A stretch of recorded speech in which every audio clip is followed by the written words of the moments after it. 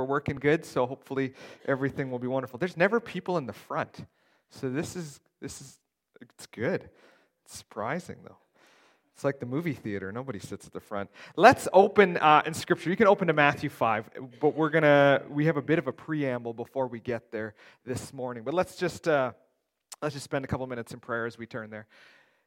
God, as we examine your word this morning, as we talk about the Old Testament and the law and what its purpose is, God, I pray you would give our minds clarity based on what this book says for us and to us. God, help us to understand your word in a more meaningful way today so that we can enter into an even more personal and more intimate relationship with you. We love you. Amen. So this week's question, I was very thankful for a question where I felt like I knew where I was going for a change. The last number of weeks have been a little bit more challenging in the sense of I haven't really spent a lot of time and thought in those issues. Well, this one I have, and this one is, I think, going to be very practical, very relevant for all of us.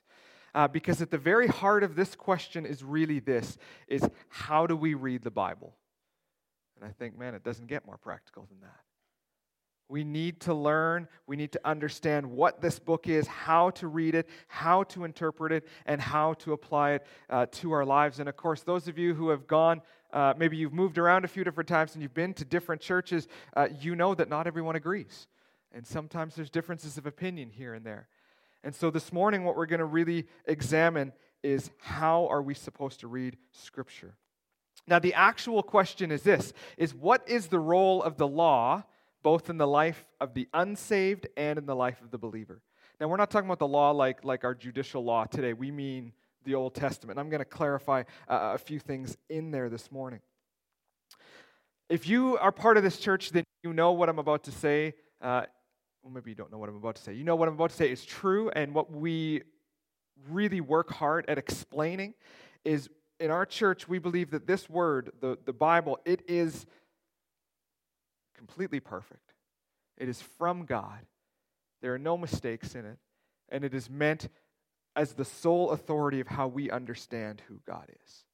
And so we study it, and we study it hard. The verse that, and the reason that I'm saying this is because we're going to try and balance Old Testament and New Testament this morning. But in 2 Timothy 3:16 and 17, this is where we get this idea from. Paul writes, all Scripture is breathed out by God and profitable for teaching, for reproof, for correction, and for training in righteousness, that the man of God may be competent and equipped for every good work. And that's the hope. We want to be competent. We want to be equipped. We want to know, here's who God is. Here's what He said to us. Here's how we are to live.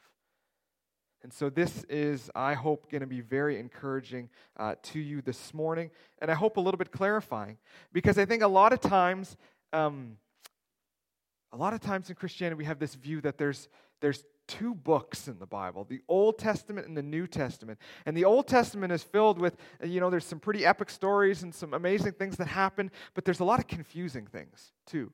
Things that are more difficult to understand and interpret. And so often we focus far more on the New Testament after the life of Jesus than we do on the Old Testament. And we start to get this dichotomy in our minds where that they're not the same.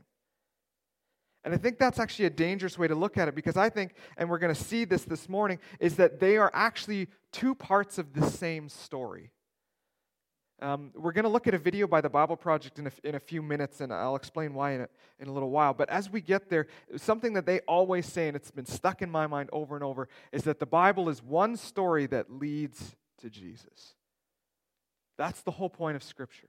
And so if we're reading the Old Testament, and we're not seeing it in light of God's plan for salvation and redemption, we're probably reading it wrong. And so this morning we're going to clarify a few of these things about Old Testament law, what it means. The reason for this is all of us, at some point, understand there's some laws that we follow and there's some that we don't. There's Old Testament laws that we can all agree on, like do not murder. Okay? No problem. We can get on board with that. But then there's laws about shaving. Well, some of you have that problem. I don't have to worry about that. But some people have that problem about how we cut our hair, about the fabrics that are in our clothing. There's all kinds of these very obscure laws that we don't follow those. So why do we follow some, but why do we not follow others? Should we follow all of them? Should we follow none of them? Well, spoiler alert, you shouldn't kill people. So we're going to say that there are some that we should follow. But we do need to clarify what exactly we mean by the law. About 2 months ago, I took a seminary class, and it was called the Pentateuch, which is what? First 5 books of the Bible, right? That's the Greek word. In Hebrew, we use the word Torah, and it's often translated as the law. And sometimes that word gets a little bit confusing in us, but really what the law is the story of Genesis, Exodus, Leviticus, Numbers, Deuteronomy. It's a story leading somewhere, and there are all kinds of laws interspersed throughout there. There's about 613 different laws that we read in the Old Testament. And so sometimes when we say law, we might think, we're only talking about the Ten Commandments. Or when we say law, we think maybe we're only talking about the Pentateuch. But some of the New Testament writers talk about it when they say law and the prophets. And they're talking about the entirety of the Old Testament. And so I think we need to clarify that when we say this word, what does the law say? Or when Jesus says, and we're going to read this, I didn't come to abolish the law, but to fulfill it. What exactly is he talking about in the sense of the law? So for this morning's purposes, if we could say it this way, is what we're looking at are the very specific commands that were given. Over 600 commands that were given about here's things you should do, here's things that you shouldn't do. But more importantly than that, what we're going to learn this morning, what we're going to figure out is why these things are written to us. So, what laws do we know that we should obey versus what we shouldn't obey? Well, there's a theologian named Thomas Schreiner, and there's an interview. You can just YouTube this. You can go to YouTube and write Thomas Schreiner, the law, and it's just a few-minute interview with him about answering this exact question. And I think it was very helpful for me, and so I just want to read to you a little excerpt of what he says in there. So here's what he says. None of the commands of the Old Testament are binding in and of themselves. The whole Old Covenant has passed away. So really the question is, why do we keep any of the commands? Some are repeated in the New Testament, such as don't commit adultery, honor your father and mother, don't murder, don't steal, don't lie, etc. So is there a rationale in what the New Testament writers are doing? The New Testament writers are under now what Paul calls the law of grace in Galatians 6, 1 Corinthians 9, and Galatians 5. They clarify it later that the law of love is actually the law of Christ. Jesus taught the same thing in Matthew 22, 37 to 40. And so the law of Christ is fundamentally about loving God and loving others. Well, what is that love? What does it look like? Well, if you love, you will honor your father and your mother.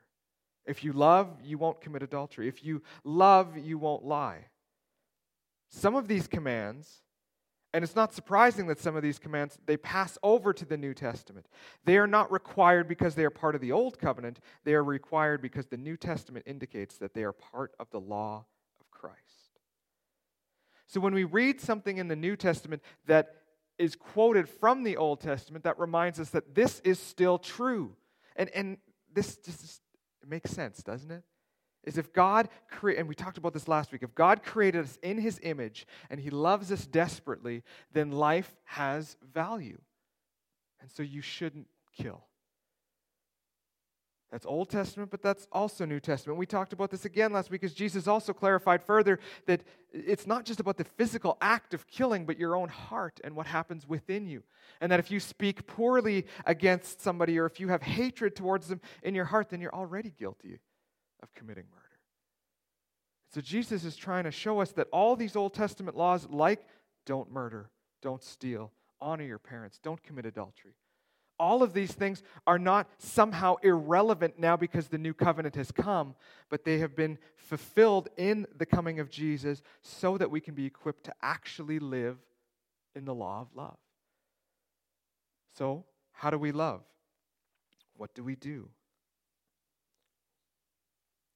Well, let's look to Matthew 5:17-20, where Jesus says this. And I've already referenced this, but let's read these verses together. It says this.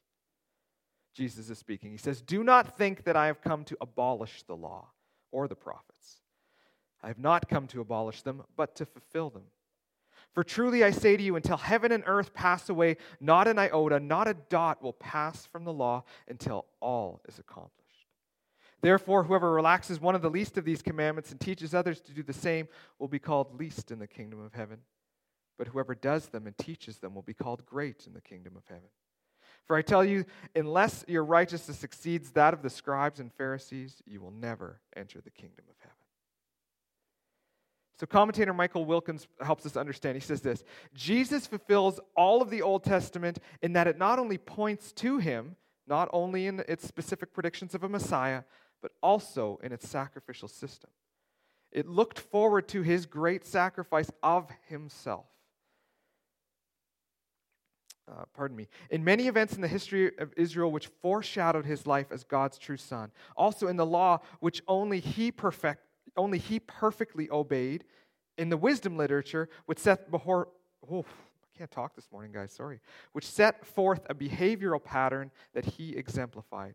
Jesus' gospel of the kingdom does not replace the Old Testament, but rather fulfills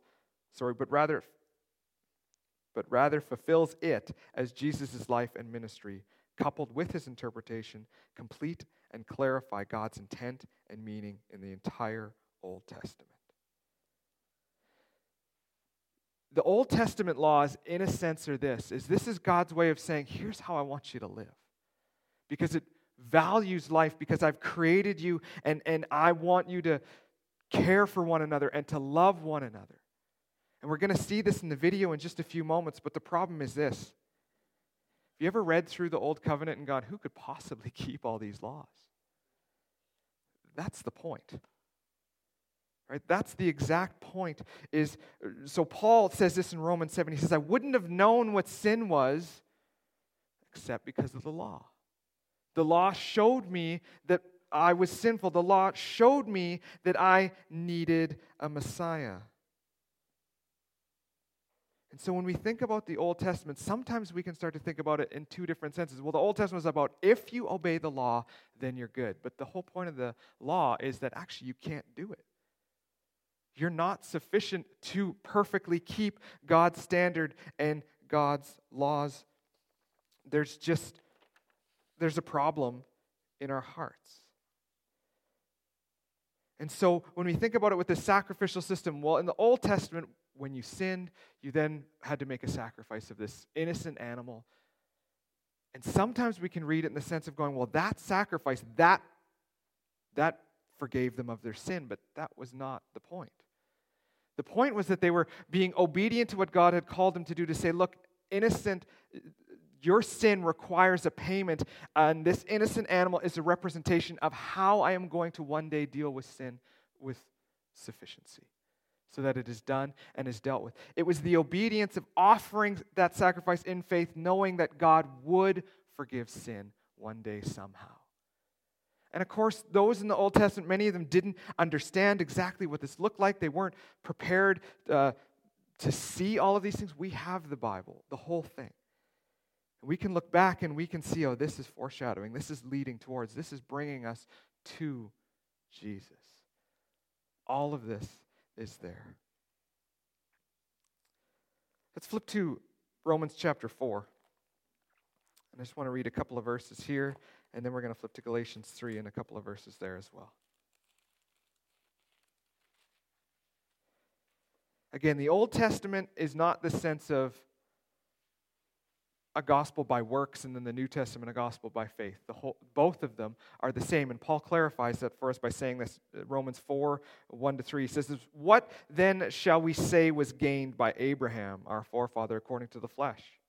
For if Abraham was justified by works, well, he had something to boast about, but not before God. What does Scripture say? Abraham believed God, and it was counted to him as righteousness. His belief, his faith that God would do what God said he was going to do. You can flip to Galatians chapter 3, just a few books ahead. Paul writes this for us, verses 7 to 9. He says this. Know then that it is those of faith who are the sons of Abraham. And the scripture, foreseeing that God would justify the Gentiles by faith, preached the gospel beforehand to Abraham, saying, in you shall all the nations be blessed. So then, those who are of faith are blessed along with Abraham, the man of faith. So John Piper clarifies this, and it really beautifully says this. The Pentateuch preached justification by faith. It preached the gospel, and it pointed to Christ when it did it. The Old Testament preached justification by faith. It was not the sense, and we need to get out of this mindset of looking at it and going, man, they just had to obey all these laws, and then they were good. That was never the intent of the Old Testament. In fact, 613 laws, how could we possibly obey that? Well, just go real simple. Exodus 20, the first 10 commandments. Just read through them, and how far do we get before we're in trouble? Right? Parents, how old was your child when they first lied? That's a rhetorical question. You don't have to answer that. Right? It doesn't take long. And all of a sudden we're guilty. And we know in James it says that he who breaks one little bit of the law is what? He's guilty of breaking all of it. So it's not this matter of like, I sinned once, but it was okay, so now I'm good. It's no, you are now a lawbreaker. You now stand condemned. And so the Old Testament, it wasn't this sense of let's give more laws so that people can more clearly obey exactly what God wants. It's really a bad way to go then. And when you read through the Old Testament, you see, well, that's exactly true. Is every time these laws are given, what do we see? We see people breaking them. And then God having to come and deal with those things and give more laws and clarify more and more things. The Old Testament does not contradict the New Testament. The New Testament is the completion, the fulfillment of the Old Testament. God's plan of salvation was always through the shed blood of Jesus, and the law was written to show us that. So when Jesus comes, Jesus does what we could not. He obeyed the law of God perfectly. He didn't sin. He didn't break a single one of these things. Piper again says, when the law is understood in its entirety, its aim is that Jesus Christ gets the glory as the one who provides the only grounds for our imputed righteousness through faith. When we read that law in the Old Testament, we go, man, how could anybody do this? We go, all right, nobody could. And then Jesus comes, the Son of God, to be our atoning sacrifice for sin. And the only reason he could do that is because he sufficiently fulfilled the requirements of the law. That's the moment that all these people in the Old Testament were waiting for. They were living towards this hope that one day God would deal with sin in its completion. And he did. At this point, I want to show, it's just a 5.5 little minute video here for you. And this is a free website. It's called The Bible Project. You can Google it and go to their website. There's all kinds of resources to help you understand. If you get stuck in you're reading some obscure passage, you're like, I don't know how to deal with this. You can go to their website and they'll always have a 5 to 10 minute video on how do I understand this type of book? How do I understand this theme? How do I understand these various things? And they do it in such a helpful way. And so I just want to play this video just so you can see and understand a little bit more clearly, succinctly, and I probably should have just played this and then not even bothered coming up. But I guess I have to do something. So let's watch this together. You're most likely familiar with the 10 Commandments in the Bible, stuff we generally take as good advice. Don't murder, don't steal, honor your parents, the list goes on. And those are just the first 10. There are actually a total of 613 commands, all given to ancient Israel, found in the first 5 books of the Bible, which in Hebrew are called the Torah. Now, the word Torah is usually translated in English as the law, because it has all of these laws in it. And as you read through them, you wonder, am I supposed to obey some of these, all of these? I mean, what's the purpose of the law? Well, that translation is kind of confusing because while the Torah has laws in it, the book itself is fundamentally a story about how God is creating new kinds of people who are fully able to love God and love others. And when Jesus taught about the Torah, he said that he was bringing that story to its fulfillment. So walk me through the story and how it's fulfilled. So the story begins with God creating humanity who rebels. And God chooses Abraham to bless all of the nations through his family, who end up in slavery down in Egypt, and so God rescues them. Then at Mount Sinai, God makes a covenant with Israel, like an agreement. And all of the laws that Moses gives to Israel are the terms of that agreement. They're like a constitution. And so some of the laws, they're about rituals and customs that set Israel apart from the nations. Other laws are about social justice or morality. And by following these, Israel would show the other nations what God is like. Okay, so the rest of the Torah is just the complete list of laws that Moses gives Israel? No, the rest of the Torah just continues the story. And the 613 commands are only a selection from that original constitution. And even these have been broken up and placed at strategic points within the story. Now pay attention, because you'll see a really clear pattern. Moses gives the first laws to Israel. Yeah, don't worship other gods, don't make idols. And then right after that, there's a story of Israel breaking those very laws. Yeah, they worship the golden calf. And so Moses gives some more laws, and then you get more stories of rebellion. Some more laws, rebellion again, some more laws, more rebellion, and you start to see the point. Right, no matter how many laws, they're just going to continue to rebel. So at the conclusion of the Torah's story, Moses gives this final speech to Israel as they prepare to go into their new home. And he tells them, you guys, I know that you're not going to follow all of God's laws. You've proven to me that you're incapable. And Moses says the problem is that their hearts are hard and that they're going to need new, transformed hearts if they're ever going to truly follow God's law. And he was right. I mean, the story goes on to recount Israel's total failure. They go into the land, they break all the laws. Right. Now, the next section of books in the Jewish tradition are the 15 books of the prophets, and they reflect back on the story. For example, Ezekiel, he said that if Israel was ever going to obey the law, God's Spirit would have to transform their hard hearts into soft hearts. And Jeremiah said that's when obedience to God's commands wouldn't feel like a duty, but they would be written deep in their hearts. And Isaiah, he promised a future leader, Israel's Messiah, who will lead all of the people in obedience to the law. Now, in Jewish tradition, all of these books together are called the prophets, even the historical books, because they're continuing the story told from the perspective of the prophets. Okay, so we have the law and the prophets, and they're telling one connected story about God's desire to bless the whole world through a people, Israel, who it turns out needs a new heart. Yes, and Jesus saw himself as continuing that story. So he agreed with the law and the prophets when he taught that it's out of the human heart that come the most ugly parts of human nature. It's like the default setting of our hearts is opposed to God's law. But Jesus also said that he came to solve that problem, and in his words, to fulfill the law. So what does he mean there, to fulfill the law? Well, first he said that the demand of all of the laws in the Torah could be fulfilled by what he called the Great Command, that we are to love God and to love others. So that seems pretty easy. I mean, we all want to love. Well, we think we want to love. But Jesus showed how love is far more demanding than we realize. So he quotes the law, do not murder. And he says, yes, not killing someone is a very loving thing to do. But then he also says that when you treat someone with disrespect or when you nurse resentment against them, you're also violating God's moral ideal because you're not treating that person with love. And so Jesus said true love ought to extend even to our own enemies. So even though this command seems very simple, Jesus showed how our hearts are not currently equipped to fulfill even this basic command of God to love others. And that's kind of a downer. But where Israel failed, Jesus brought this story to its fulfillment. As Israel's Messiah, he fully loved God and others, and he showed all of the nations what God is truly like.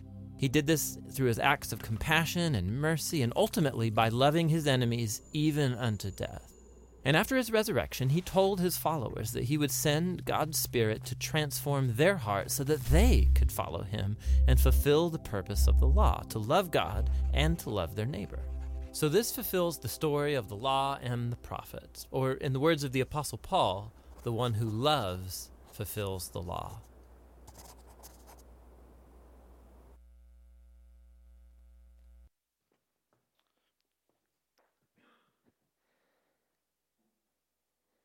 So what we see is the law is meant to be this pattern, right, of how to love God and how to love people. But as we saw there, the problem is our hearts are broken. And that's the need for Jesus. That's the need for a mediator, someone who could come and help us. And so I just want to read to you from Jeremiah, a fulfillment of this, Jeremiah 31 to 33. It says this: "Behold, the days are coming, declares the Lord, when I will make a new covenant with the house of Israel and the house of Judah. Not like the covenant that I made with their fathers on the day when I took them by the hand to bring them out of the land of Egypt, my covenant that they broke, though I was their husband, declares the Lord. But this is the covenant that I will make with the house of Israel after those days, declares the Lord. I will put my law within them. I will write it on their hearts. I will be their God, and they will be my people."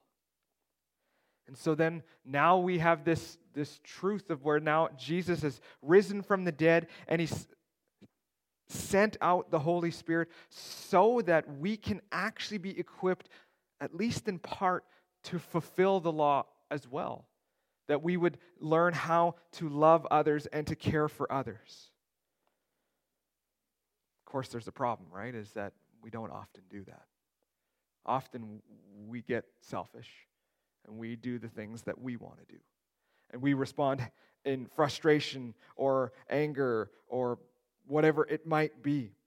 In Romans 7, Paul talks about this with this great sense of there's a war going on within our heart because we've been given this new way. The Holy Spirit is in us so that we know what is right and what is true, and we know how to treat people, and we know how to love God. But it's always at war against this sin nature which has corrupted us. So sometimes we listen to the Holy Spirit and we do what is right, and God uses those moments, and then sometimes we don't.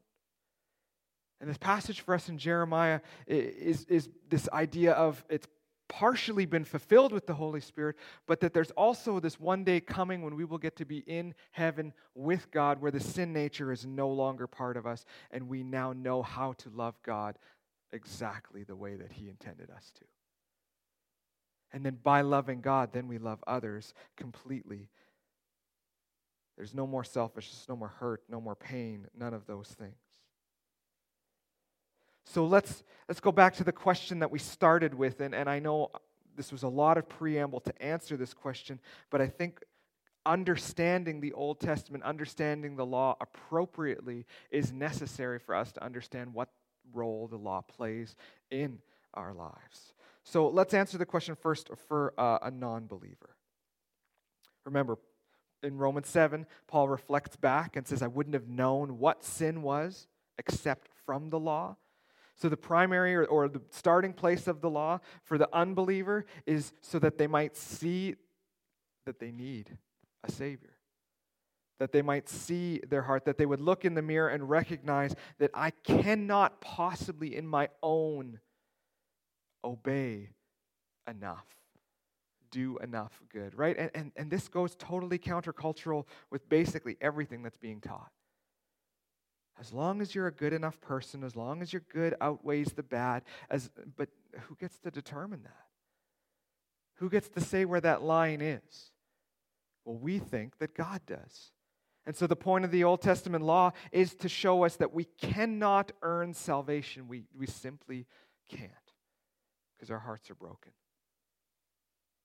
And when we recognize that, so before we come to Christ, when we recognize, man, I cannot possibly earn salvation, that is the first thing that the Old Testament does.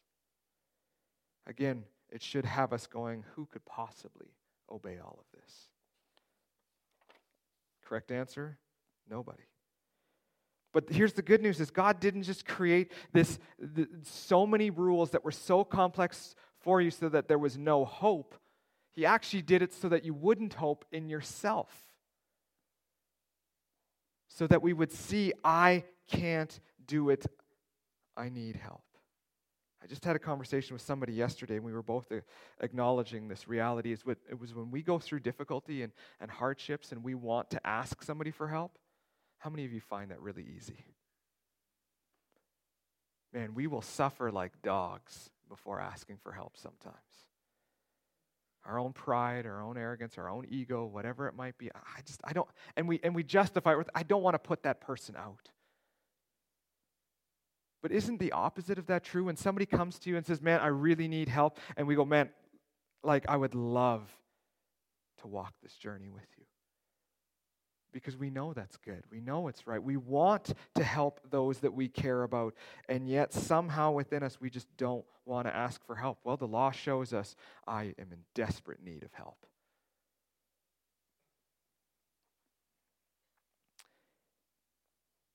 The law shows us that there was one who could be our mediator because he did fulfill the law, because he did everything that was right, because he didn't have a sin nature.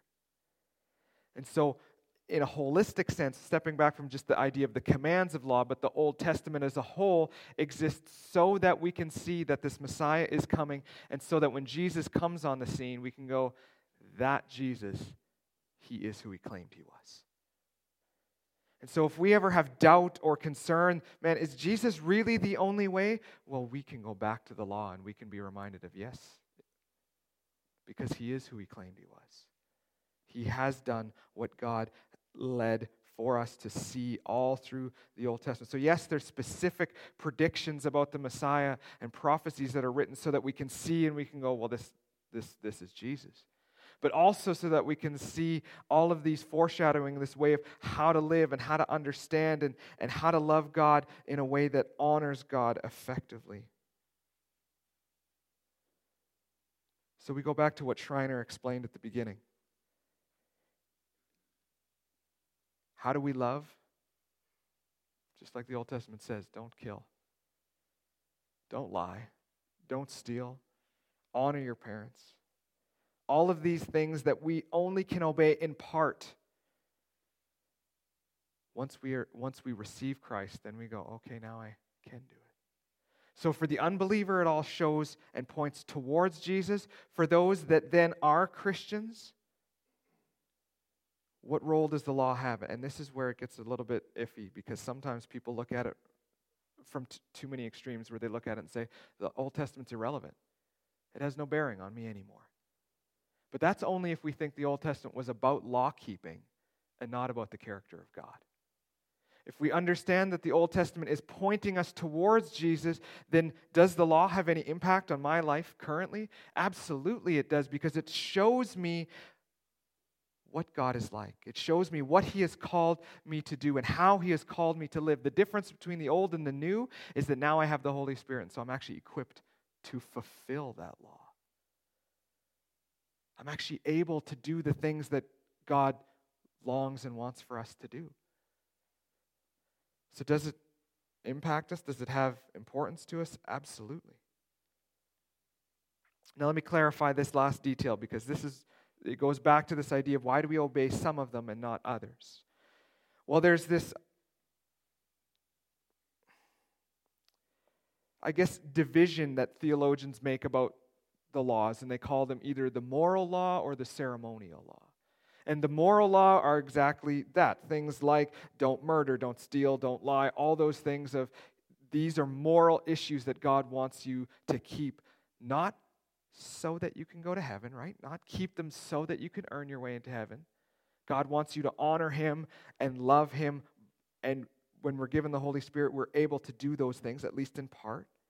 But then there's these other things, these ceremonial laws, and that's what we said, like fabrics that we wear, the haircuts that we get, the food that we eat, all of these things, and we don't follow them. But maybe sometimes we think, why don't I? I don't really have a good answer for that. Well, the simple answer is this, is as you read through the Old Testament scriptures, you see that God calls a people and he separates them from everybody else, and he says, I'm going to use you to show the nations what I am like. So then he gives all these laws so that they would stand out from the culture around them, so that they would be different, so that they would show people, here's who God is. And so these ceremonial things, well, we don't follow them anymore. Why not? Well, because we read in Acts where, Peter sees the sheet coming down and there's all these different animals on it that are unclean in his mind. And what does Jesus say? Yeah, eat it. Eat it.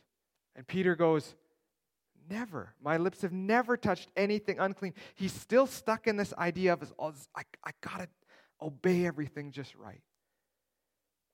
And Jesus says, don't call unclean what I've made clean. Now, in the broader context is that Peter recognizes what God's saying is the Gentiles, the Jews, there's no division. They are all part of God's family. God wants all nations to be brought in. And so these ceremonial laws of food, well, Paul argues in Romans 14, he argues you don't need to follow those anymore.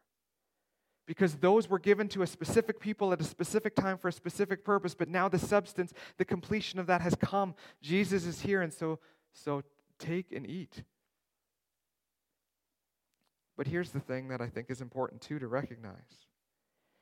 Is in that same passage, what Paul says is he's arguing, and he kind of says, the one who eats recognizes he has the freedom to eat all things. But the one who doesn't eat and abstains from that, he isn't condemned. Paul says he does it to the Lord too. And so what we need to remember is, especially, let's say, the Messianic Jews, Jewish people who have acknowledged that Jesus is their Savior, they probably obey a lot more laws, ceremonial, than we do. Not because they're trying to earn their way into heaven, but because to them those ceremonial laws have meaning and purpose. And they point to Jesus, and they remind them of Jesus. And so they don't follow them with this rigidity of going, if I don't obey this, I'm in trouble. They go, I just want to follow God, and these things remind me of who He is. And so I want to keep some of these ceremonial things out of a desire to honor Him. And Paul says the one who eats and the one who doesn't, they both do it to honor God. And so we're freed from the obligation of obeying these ceremonial laws, but that doesn't mean that some don't still go out and obey those laws. The difference being is that they're not doing it to try and earn salvation. And that's the key. And I want to get this across as clear as I can, so forgive me if I've been saying this over and over and over again. But the Old Testament is not some kind of different covenant that was so unattainable and now there's something that is attainable. It was all one story. It's all one thing. God's saying, here, look, you need help. You can't possibly earn your way into heaven. And so if the Old Testament was about salvation by merit, by works, then the Old Testament failed big time. But Paul says it wasn't, because look, Abraham believed God, and so it was counted to him as righteousness. The sacrificial system was the faith and belief that when I offer this sacrifice, that someday God will fulfill that in some sufficient way so that all sin can be paid for. It wasn't this belief of, I've done this, I better sacrifice this so that I have now a right standing with God. It was faith and belief. Obedience that God was going to do something. And we know that God did. And so when we read the Old Testament, when we read the New Testament, we need to read the Old Testament in light of Jesus. That the Old Testament is fulfilled and completed. So what role does the law have to play? I would argue a great deal. Because it helps us see who God is. It helps us understand the story of salvation. And it points us to the fact that now that we have the Holy Spirit, we are actually equipped to love God and to love others beyond anything we ever could have done before. So the issue should not be looking at it and going, man, I'm not under obligation to obey the old covenant. The old covenant is irrelevant to me. I think we're making the old covenant into something that it was never meant to be. And we're like trying to divide them. Should I not murder people? Absolutely. But because I don't murder people, do I get to go to heaven because I've done something right and good? We're missing the point then. We're missing the point of the Old Testament. So let's read it in light of Jesus. Let's acknowledge, let's understand that we have been given the Holy Spirit so that we can effectively love God and love people. That's the command that is given to you today. Let's pray. God, as we fundamentally think about how to read and interpret Scripture, would you help us not try and find these divisions and somehow look at the Old Testament in this archaic, old, irrelevant way. But help us to see it in the light in which it was written. That we would see that we desperately need a Savior. And so, God, for those who don't know you, those who are outside of a relationship with you, we pray that when they read that old covenant law, that it would do exactly what it was intended to do. Show them of their need for a Savior. God, for us who are Christians, those of us who have made Jesus our Lord and our Savior, God, help us to not look back on the Old Testament with a sense of irrelevance, but help us to look at it with this sense of completion and fulfillment in the life of Jesus. So that now we are equipped to actually do what you have called us to do. So God, would you deal with the selfishness in our hearts, the pride and the sin nature that still fights every single day? Would we surrender to the power of the Holy Spirit in our hearts so that we might do what is right and what is good, not because doing right and doing good gives us this chance of going to heaven. Help us to never get stuck in this idea of works and earning it. Rather, help us to focus on the cross. Help us to see that Jesus did what we could not. And so now we are equipped to live in a way that honors you. So God, help us to love you this week. Help us to love the people that we interact with and we encounter. God, there are some in our lives that are easy to love, and there are some in our lives that we find very difficult. And so we ask for the strength of the Holy Spirit to do what is right and to love them unconditionally the way that you love us. God, thank you for all that you are doing in our hearts. Thank you for the scriptures. Thank you for what they mean to us. Help us to follow your ways so that you would receive glory and honor and that others would see you in us. God, go with us this week. Thank you for all that you've done. Amen. Just a reminder, of course, that if you're visiting, there's snacks and coffee. I think the coffee is ready, isn't it? No. See, I told you, it's been that kind of a morning. Let's do communion first, considering that that's what we do. 1 Corinthians. If you just want to flip ahead, wherever you may have been. I'm just going to read these verses for us, and then we'll take communion together. Starting in chapter 11, verse 23. Paul writes this for us. For I received from the Lord what I also delivered to you, that the Lord Jesus on the night when he was betrayed took bread. When he had given thanks, he broke it, and he said, "This is my body, which is for you.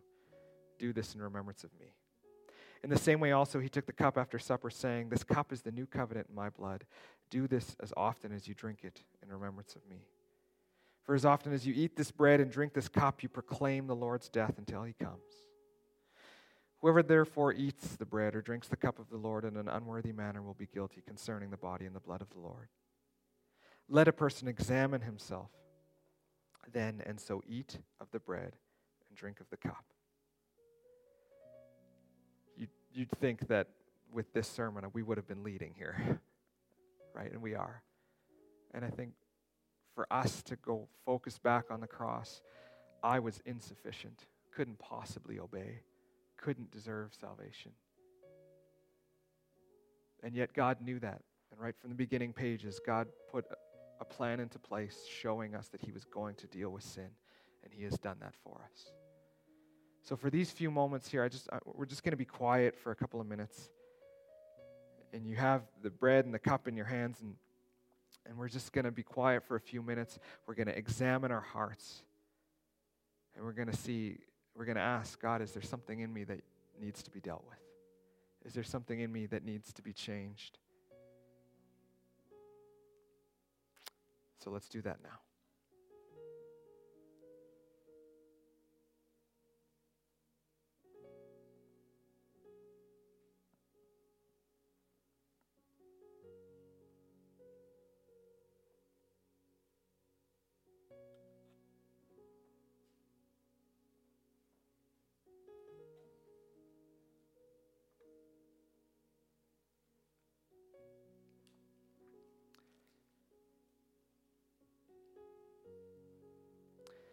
God, as we examine our hearts, I think of what David wrote. Would you see if there's anything in me that shouldn't be there? And God, that's a scary prayer to pray because we know there is. But God, I pray that we would have the courage to pray that. That we would ask that you would reveal what's going on in our hearts, that we would be honest about it, that we would confess those things that need not be there.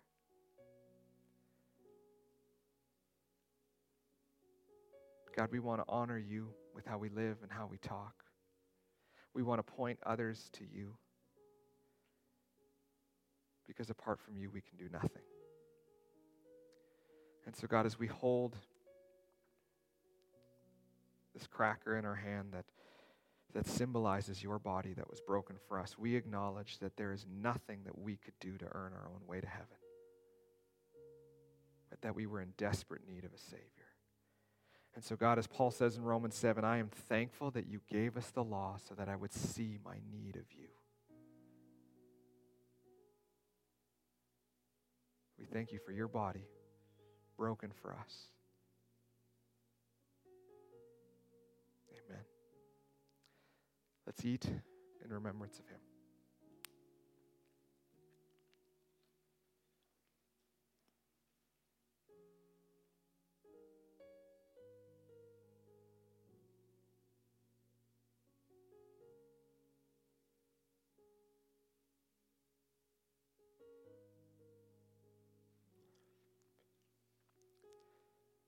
Now, God, for the cup that we hold,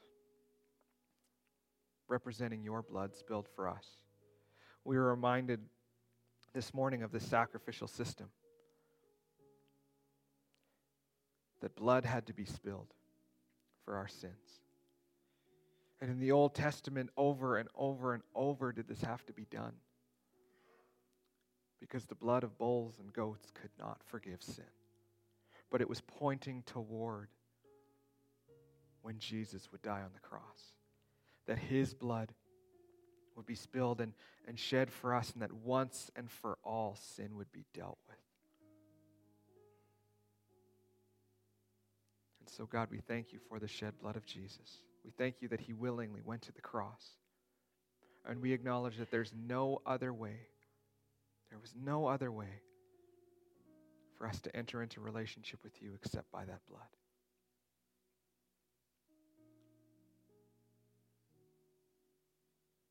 Remind us of this often.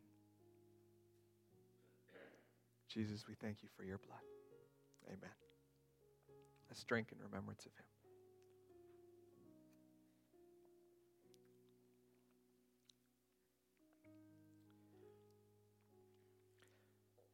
God, as we go now and as we fellowship and as we visit and have coffee together, as we go back to work tomorrow or continue our holidays, whatever it might be, God, would you help us to remain focused on you, that you have given us purpose and meaning, that the way that we live and the way that we act can point others towards you. So God, give us the strength to do that. Help us to follow your Holy Spirit, that we might honor you today and in the days following. Go with us now. We love you. Amen. It's been a privilege to worship with you. Looking forward to visiting, and we'll talk with you again soon. Have a great day.